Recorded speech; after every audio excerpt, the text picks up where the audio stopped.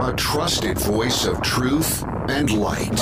The narratives that mislead most of us aren't outright lies. They're the deliberate omission of facts that could give us a more complete picture. And a rally point for those who've accepted the reality that they are not sheep. The world needs your leadership, and the essence of leadership is using your influence wisely, wherever you happen to be standing. This is the Bryan Hyde Show. Well, hello there, and welcome to the show. Just to get it right out there on the table at the very beginning, the battle for your mind is real. But I'm not here to tell you what to think. I'm here to invite you to think clearly and independently, come to your own conclusions, and this is going to require engaging in some wrong think. Why? Because there are narratives and dominant mindsets that are being pushed upon us day in and day out. Some of them may be something you would choose to embrace, and that's fine. But there's a lot of coercion. And I'm one of those people who is, I'm really pro-freedom, like for everybody. I want everybody to be able to use their conscience, use their noggin, and basically think for themselves. So if you have come here seeking a little courage, a little camaraderie, you're in the right place. Pull up a chair, and we'll revel in wrong think.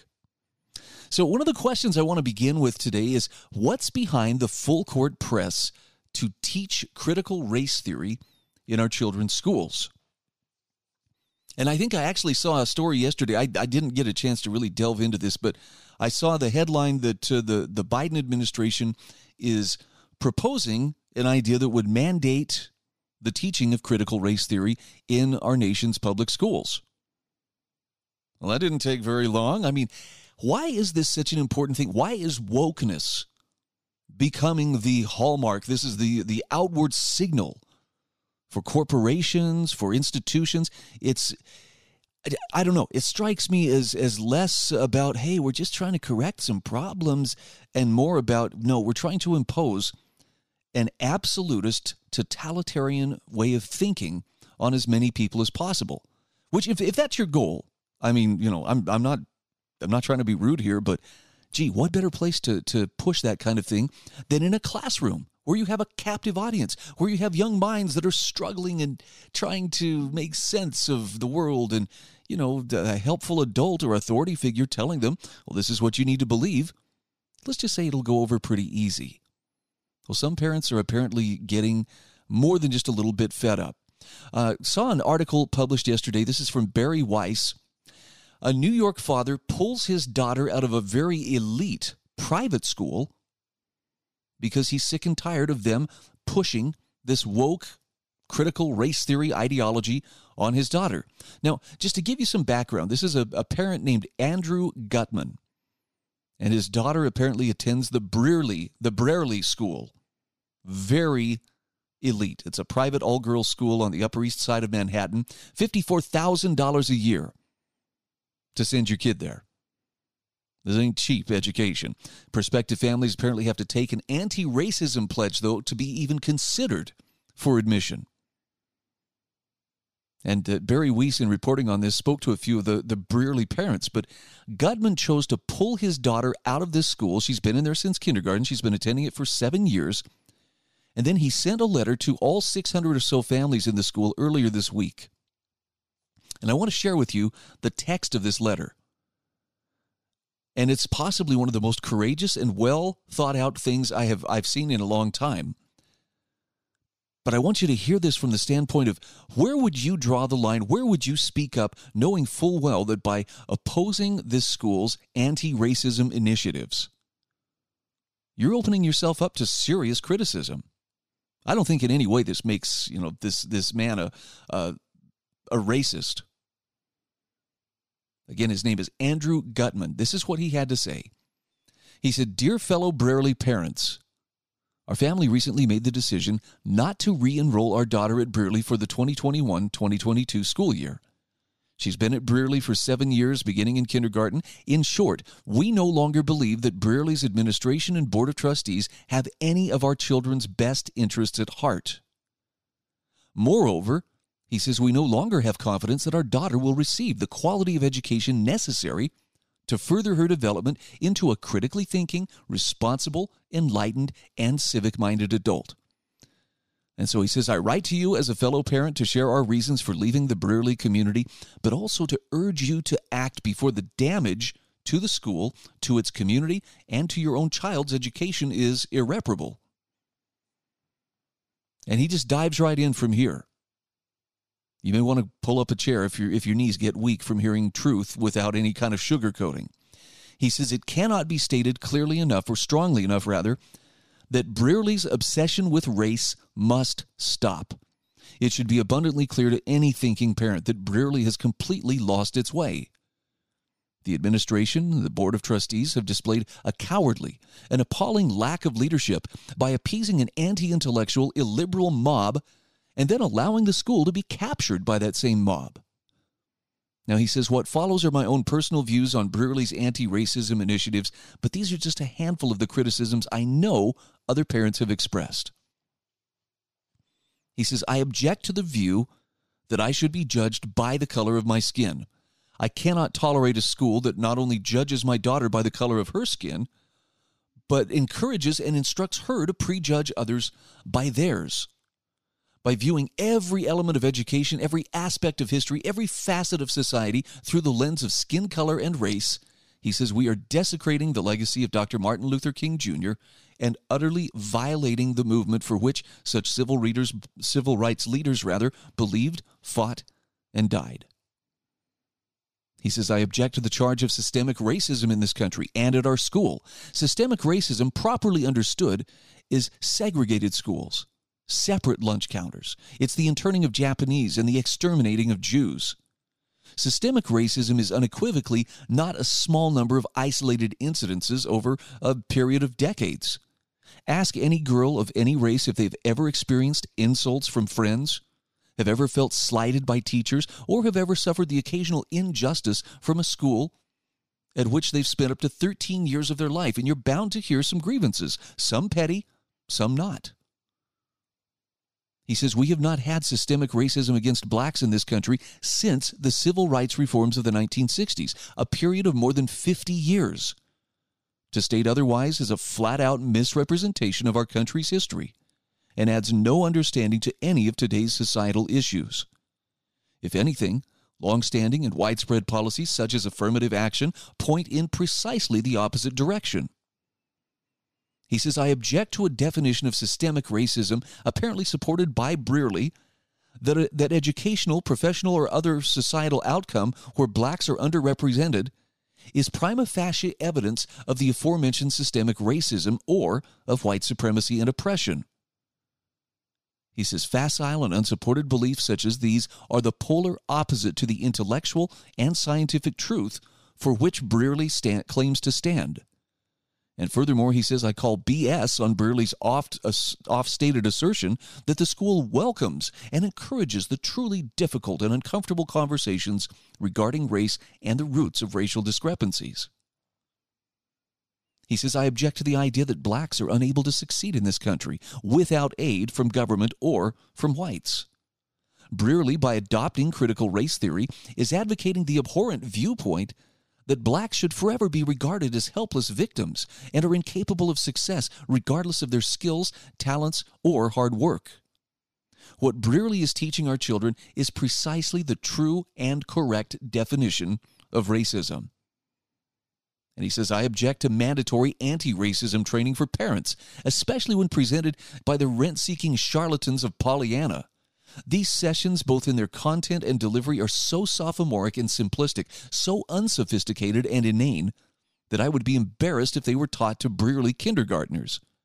They're an insult to parents and unbecoming of any educational institution, let alone one of Brearley's caliber. He says, I object to Brearley's vacuous, inappropriate, and fanatical use of words such as equity, diversity, and inclusiveness. If Brearley's administration was truly concerned about so-called equity, it would be discussing the cessation of admissions preferences for legacies, siblings, and families with especially deep pockets. Ooh, this is hitting them where they hurt. He says if the administration was genuinely serious about diversity, it would not insist on the indoctrination of its students and their families to a single mindset, most reminiscent of the Chinese Cultural Revolution. Instead, the school would foster an environment of intellectual openness and freedom of thought. And if Brearley really cared about inclusiveness, the school would return to the concepts encapsulated in the motto, One Brearley. Instead of teaching the extraordinarily divisive idea that there are only and always two groups in this country, victims and oppressors. What do you think? He's not exactly holding back, is he? We're going to come back to this in just a few moments. Again, this is a letter from a parent by the name of Andrew Gutman to the Brearley School, a very elite school on Manhattan's Upper East Side. And as a parent, he has simply had enough of the critical race theory and wokeness indoctrination. I think this is a good model for other parents.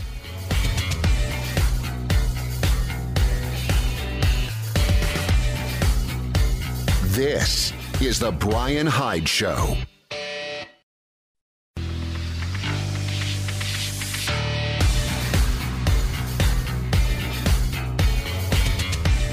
This is the Bryan Hyde Show. Hey, welcome back to the show. Our program brought to you in part today by HSLammo.com, MonticelloCollege.org, and Pure Light. It's pure-light.com, the makers of these phenomenal LED light bulbs that are revolutionizing light bulbs. They're actually making all the other light bulbs obsolete. There are links in the show notes at thebryanhydeshow.com where you can contact any of these sponsors. Also, you will find links to the story that I'm sharing with you from Barry Weiss. This is from her Substack column, and it's about a letter from a parent of a child who attends Brearley School in Manhattan. This is a very expensive school, $54,000 a year. I mean, they have waiting lists. They are very, very elite, but they are also very woke. And Andrew Gutman, this father, has outlined and sent a letter to all the other parents, 600-some parents, outlining some of his reasons why he finds this woke classroom intolerable for his kids. And if you were listening in the last segment, you've heard I think he lays it out about as well as it can be said.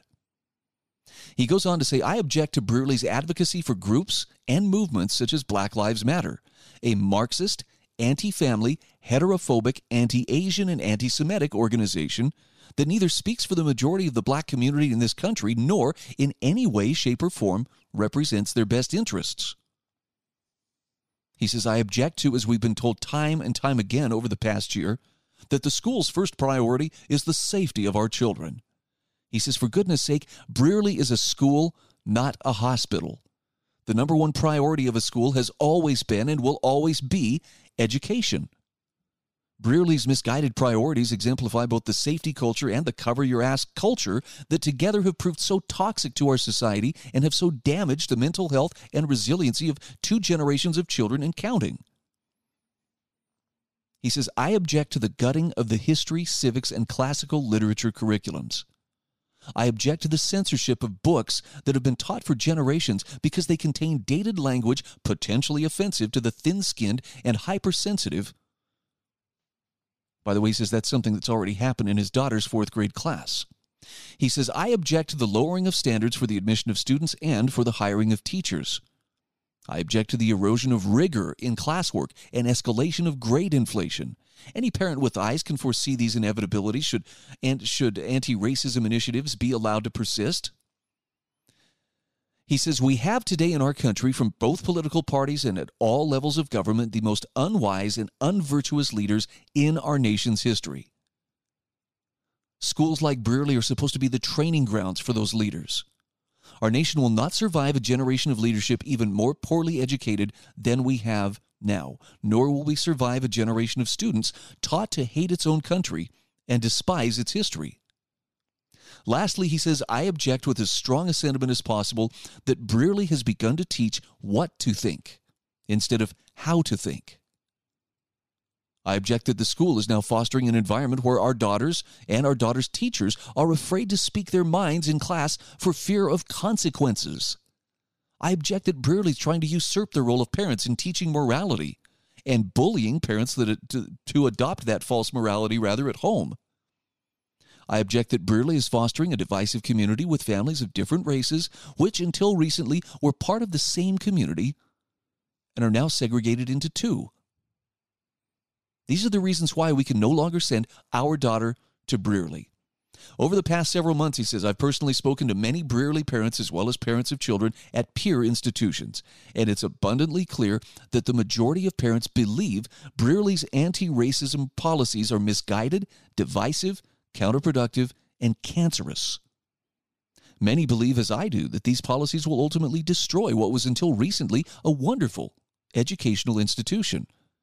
But as I'm sure will come as no surprise to you, given the insidious cancel culture that has of late permeated our society, most parents are too fearful to speak up. But he says, speak up you must. There is strength in numbers, and I assure you the numbers are there. Contact the administration and the Board of Trustees and demand an end to the destructive and anti-intellectual claptrap known as anti-racism.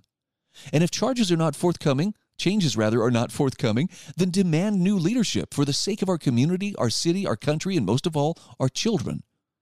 Silence is no longer an option. Respectfully, Andrew Gutman. I mean, that makes me want to buy that guy a drink.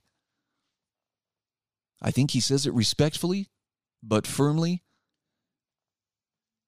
And he's saying what I think a lot of people have had go through their minds, but may not have the courage to say.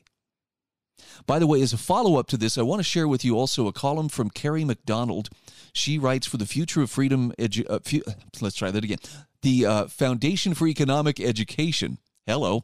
And she talks about this article as well. But she also has some other suggestions for parents and teachers who've had enough of the woke classrooms and critical race theory and have decided they are going to push back. She says, here's what we can do to empower them. Now, she gives some excerpts from the letter that I just shared with you. But here's what others have had to say. She says, in an article last month, let me go back one step here. Brearley's school's headmaster responded to the letter. Can you guess what the response was? Yes, say it with me. The letter was deeply offensive and harmful. How dare you question us? Okay, that last part was me, but you get the impression here that, how dare a mere parent forking over $50,000+ a year for their kid to be educated? How dare they question this? But Carrie points out more parents are coming forward to speak up against these initiatives that are rooted in critical race theory, the push to view social and cultural issues through the lens of racial identity, and in particular, power structures related to that identity. Now, in an article last month at City Journal, Barry Weiss described many of the parents who've come forward from prestigious private schools in major cities to criticize what they see as an indoctrination of their children into the leftist ideology of wokeism. In an article last week, we shared that letter that we just shared with you here on the program at one of these prep schools where parents no longer willing to be silent about this ongoing indoctrination of students. Then Carrie quotes a math teacher by the name of Paul Rossi, who teaches at the posh Grace Church High School in New York City. He says, as a teacher, my first obligation is to my students. But right now, my school is asking me to embrace anti-racism training and pedagogy that I believe is deeply harmful to them and to any person who seeks to nurture the virtues of curiosity, empathy, and understanding. Rossi says anti-racist training sounds righteous, but it is the opposite of truth in advertising. It requires teachers like myself to treat students differently on the basis of race. Grace Church High School made headlines in March for releasing an inclusive language guide that, among other recommendations, urged the school community to become more welcoming and inclusive by avoiding words such as mom and dad, parents, or boys and girls. This is one of the complaints I've had against cultural Marxism for a long time, is you can know that you're dealing with a culturally Marxist ideology when it requires you, doesn't persuade you, but requires you to detach from reality. No one is allowed to question whether or not men can give birth or can menstruate. No one is allowed to question whether, the traditional nuclear family of a husband and wife together raising their children, in a lifelong commitment has actually been, the pattern for most of human history. Some would say all. I'm trying to be generous here. But yeah, cultural Marxism and the wokeness that has resulted from it absolutely says you cannot believe these things. A person who looks at you, a 6-foot-tall guy with a really deep voice who says to you, I identify as a 5-year-old girl. If you want to be woke, if you want to be inclusive, you've got to indulge him. You cannot question. Since when does being polite mean, by the way, you are now drafted into everybody else's fantasy? I'm just wondering.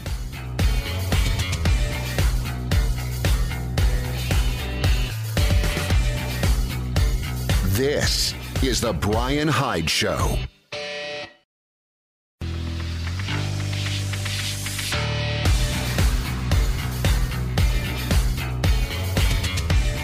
This is the Bryan Hyde Show. Okay, welcome back to the show. I feel like I'm pushing some hot buttons today, and my goal really isn't to make you angry, but I feel like if we don't speak up now, there's going to come a point where it's just not going to be an option. Speaking up will no longer be an option because we are so beaten down by the prevailing ideologies. So when we talk about things like the woke classroom and critical race theory, I am very much of the opinion that this is not about correcting an actual wrong. It's about creating a new wrong that fits a particular political ideology that someone else wants to impose on everybody. And I mean impose it by force. So when parents and educators feel emboldened to speak out against this rising tide of wokeism in their children's schools, Carrie McDonald from the Foundation for Economic Education says this offers opportunities for change. Now, she says some of that change might come from schools reining in their woke rhetoric if enough parents object, but she says much of the change will likely come from parents opting out of these private schools for other options. As more independent schools realize, hey, there's a market out there for focusing strictly on teaching and learning without political indoctrination. They'll be able to differentiate themselves from schools seeped in critical race theory. She says, similarly, more parent demand for alternatives to woke education will lead to more entrepreneurial efforts to build new learning models that focus on individual development over group affiliation. That's opportunity knocking. She actually includes a tweet from Pedro Domingos. The demand for non-woke education is skyrocketing. Who will meet it? That's got to inspire somebody. Carrie McDonald says she recently received an email from an Asian mother whose child attends a private school in the Boston area and who is fed up with the school trying to brainwash kids. This mother said the social pressure to conform with what the schools define as moral compass is enormous and exhausting. The underground chattering is bubbling, and I wonder where the parents would ultimately draw the line and declare enough is enough. I personally feel time may be ripe for the more innovative and balanced models to challenge the status quo of the existing learning institutions. End quote. Now, the demand for non-woke education truly is skyrocketing, and it represents a moment ripe for creative destruction in the education sector. The term creative destruction was popularized by economist Joseph Schumpeter in his 1942 book, Capitalism, Socialism, and Democracy, and it describes the dynamic process of new business models and organizations replacing outdated or inadequate enterprises. He explained that capitalism is the perennial gale of creative destruction fueled by entrepreneurship and innovation. By the way, there was an interesting tweet included in this article. This is from Tim Urban. And it says, for people with either the time or money, the move might just be to homeschool your kids and try your best to teach them to be curious, independent-minded, first principles thinkers with integrity and courage. Then send them off into the world at 18. They'll be fine without college. I know that makes a few people, whoa, how are they going to succeed? Well, they'll start by thinking for themselves, rather than just being a little group of slogan-repeating automatons. Carrie asks, what about public schools, though? Parents' demand may spur the private sector to offer alternatives to woke education through free market capitalism, but what about the children forced to attend government schools that are much less responsive to market signals? Like many elite private schools, public schools also are embracing woke ideology at alarming rates. In February, Illinois legislators voted in favor of enacting new culturally responsive teaching and leading standards in the state's teacher education programs. Now, these programs must begin to reflect the new standards that focus on systems of oppression. Illinois teachers in training will be expected to explore their own intersecting identities and become aware of the effects of power and privilege and the need for social advocacy and social action to better empower diverse students and communities.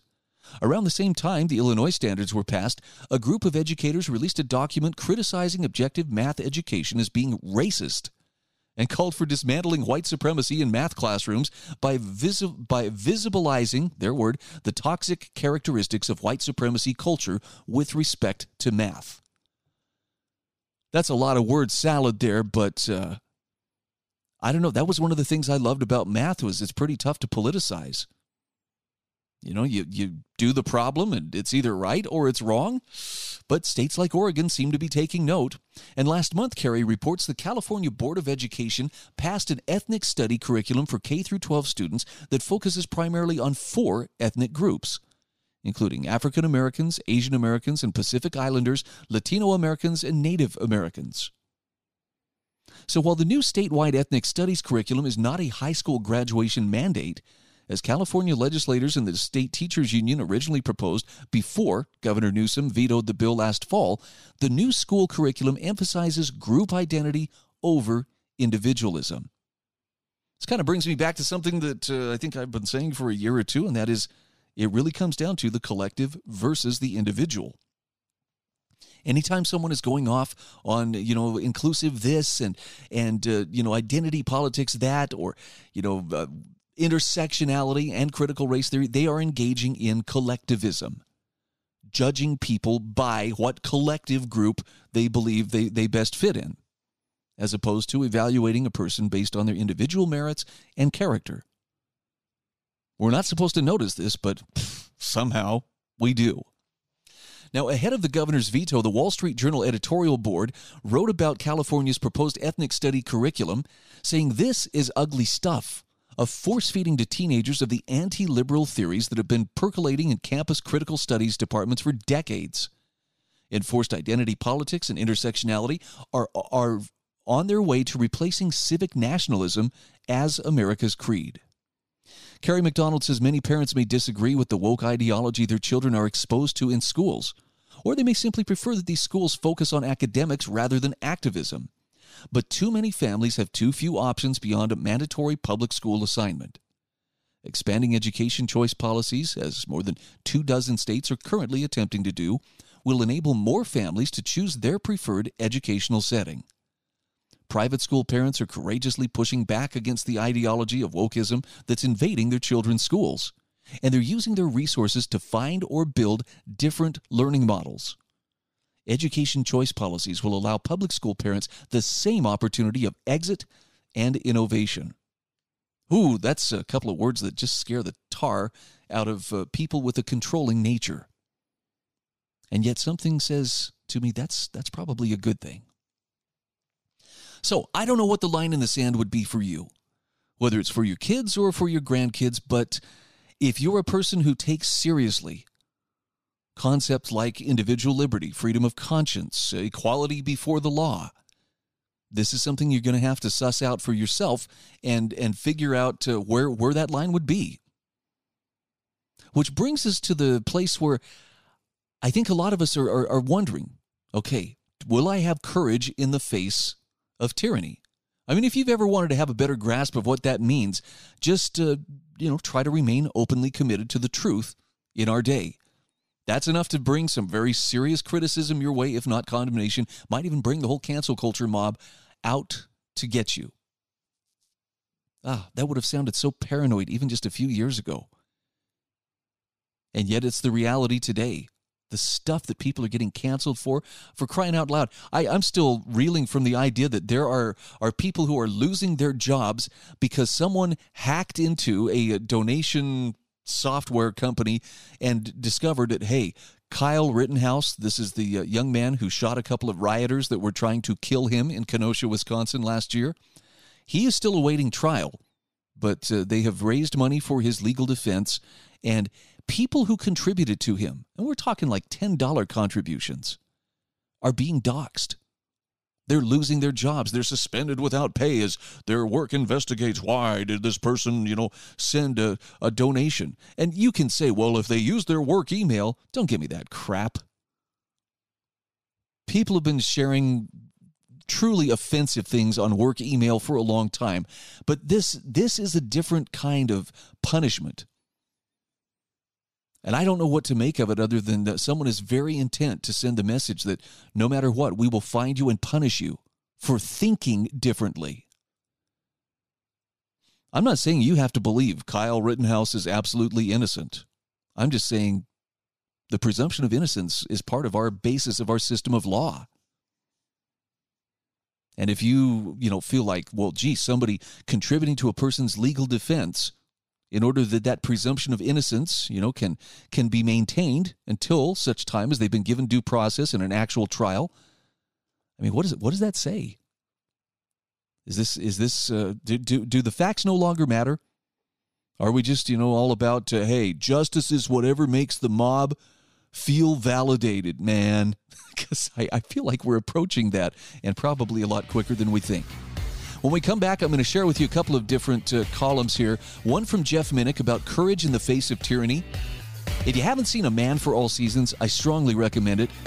Also talk about how a strong vision, along with some struggle, can result in a stronger family.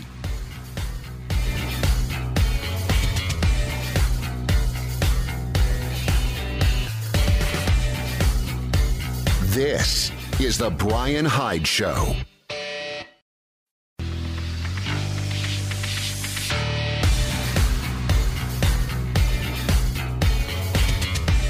This is the Bryan Hyde Show.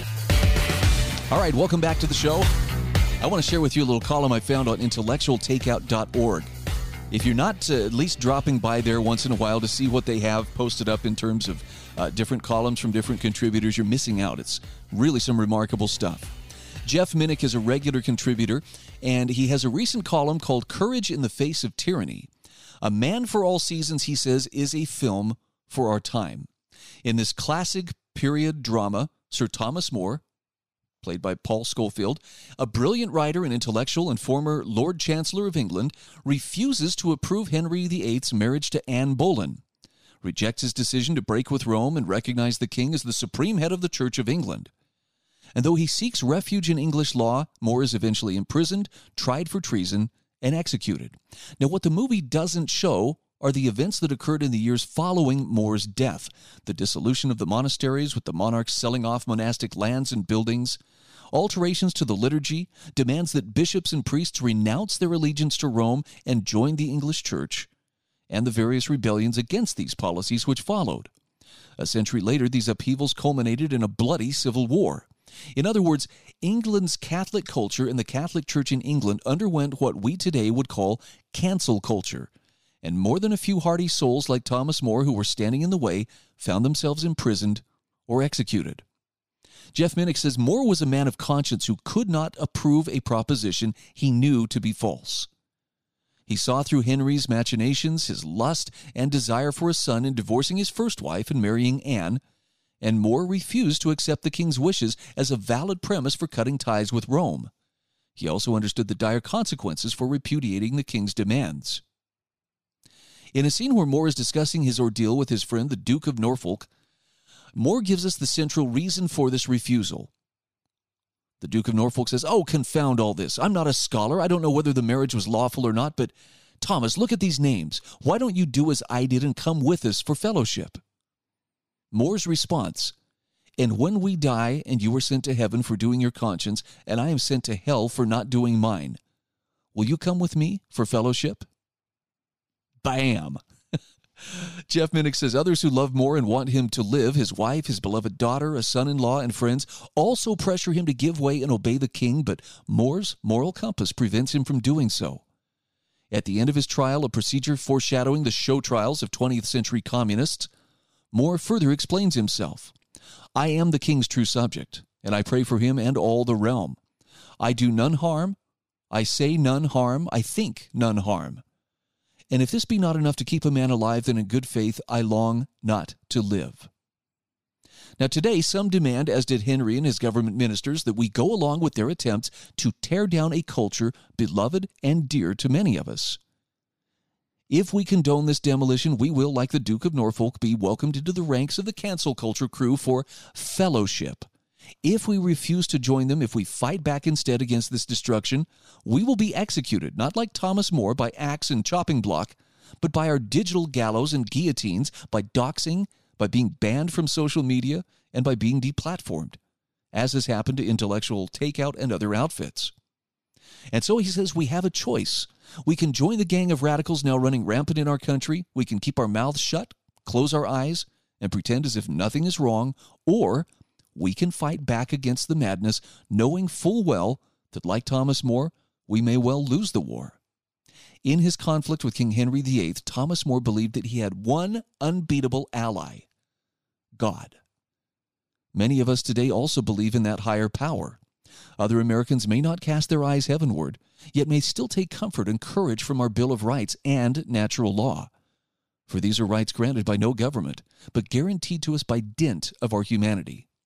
In laying out his case to his daughter Margaret, Moore argues for using the law as a weapon in his defense, but he adds these words, if he, meaning God, suffers us to come to such a case that there is no escaping, then we may stand to our tackle as best we can, and yes, Meg, then we can clamor like champions if we have the spittle for it.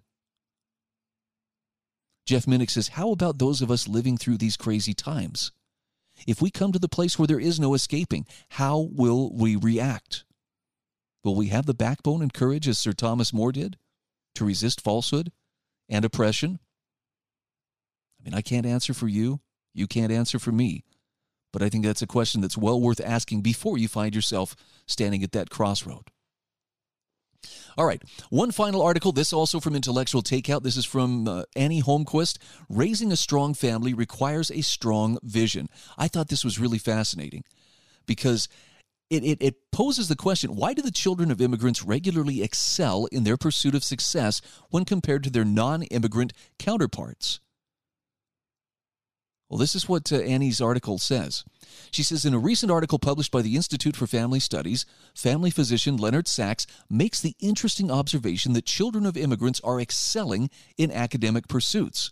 Sachs cites recent Scripps Spelling Bee champions and other high-profile competition winners as evidence, noting that in one study, 33 out of 40 finalists in a recent Science Talent Search were the children of immigrants. Now, that's a big deal, Sachs writes, because it's a recent development. Traditionally, the children of immigrants were more likely to struggle. And Sachs explains how during his own doctorate training, he was taught immigrant status was a predictor of bad outcomes for children. So why the change? Well, Sachs suggests there are three things enabling the children of immigrants to succeed at a greater rate than their non-immigrant counterparts. The first is that immigrants have stronger families due to fewer instances of divorce and single parenthood, as well as better support systems through extended relatives. The second is that immigrant families are less immersed in the American culture of disrespect, where children scoff at their parents and their ideas. And finally, immigrant families are less likely to practice permissive parenting, a setup where the kids end up ruling the roost rather than dad or mom. Now, she says Sachs makes some very fine points, but Annie Holmquist also wonders if there's something else that immigrant families give their children that many American-born parents lack. The late author and Professor Alan Bloom suggests that element is vision. She says many American homes, even those decently functioning ones with two parents, Bloom writes in The Closing of the American Mind, have nothing to give their children in way of a vision of the world, of high models of action, or a profound sense of connection with others. Family is the form of government that lays the foundation for a child's worldview. Bloom writes, the family requires the most delicate mixture of nature and convention, of human and divine. to subsist and to perform its function. Its base is merely bodily reproduction, but its purpose is the formation of civilized human beings. In teaching a language and providing names for all things, it transmits an interpretation of the order of the whole of things. Annie Holmquist says, what exactly should this formation of civilized human beings involve? Well, morality for starters. Bloom explains that parents need to teach what is right and what is wrong. To do so requires knowledge, not only about the ways of heavens and of men, but also about the past, in order to resist the Philistinism or wickedness of the present. Bloom also lists rituals and traditions as important parts of forming young human beings. He says, ritual and ceremony are now often said to be necessary for the family, and what they are now lacking. The family, however, has to be a sacred unity, believing in the permanence of what it teaches, if its ritual and ceremony are to express and transmit the wonder of the moral law, which it alone is capable of transmitting, and which makes it special in a world devoted to the humanly, all too humanly, useful. When that belief disappears, as it has, the family has at best a transitory togetherness. People sup together, play together, travel together, but they do not think together. End quote. Annie Holmquist says, consider these points of morality, knowledge, ritual, and tradition. Many of today's parents raised in an America fast embracing relativism and rejecting religion have never learned the knowledge of the past or had stable families with traditions and rituals that they can pass along to their own children. Immigrant families, however, often bring with them the knowledge, rituals, and traditions of their home country. Some immigrant groups are also profoundly religious and therefore have a code of morality in place.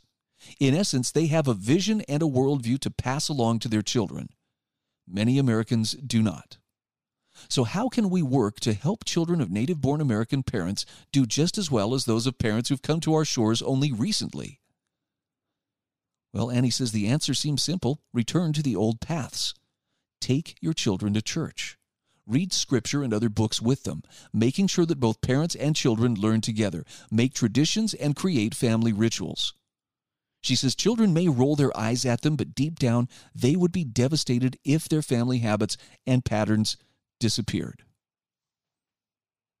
That's one I'm going to have to be thinking about for the next couple of days. But I think she's onto something here. So if you're wondering, well, where can I exercise my influence? Right now, there's a lot of stuff that's just completely beyond our control. My suggestion is spend less time obsessing over that and more time focusing on what's taking place in the walls of your home. You probably have more influence than you realize. Now let's get out there and use it to great effect.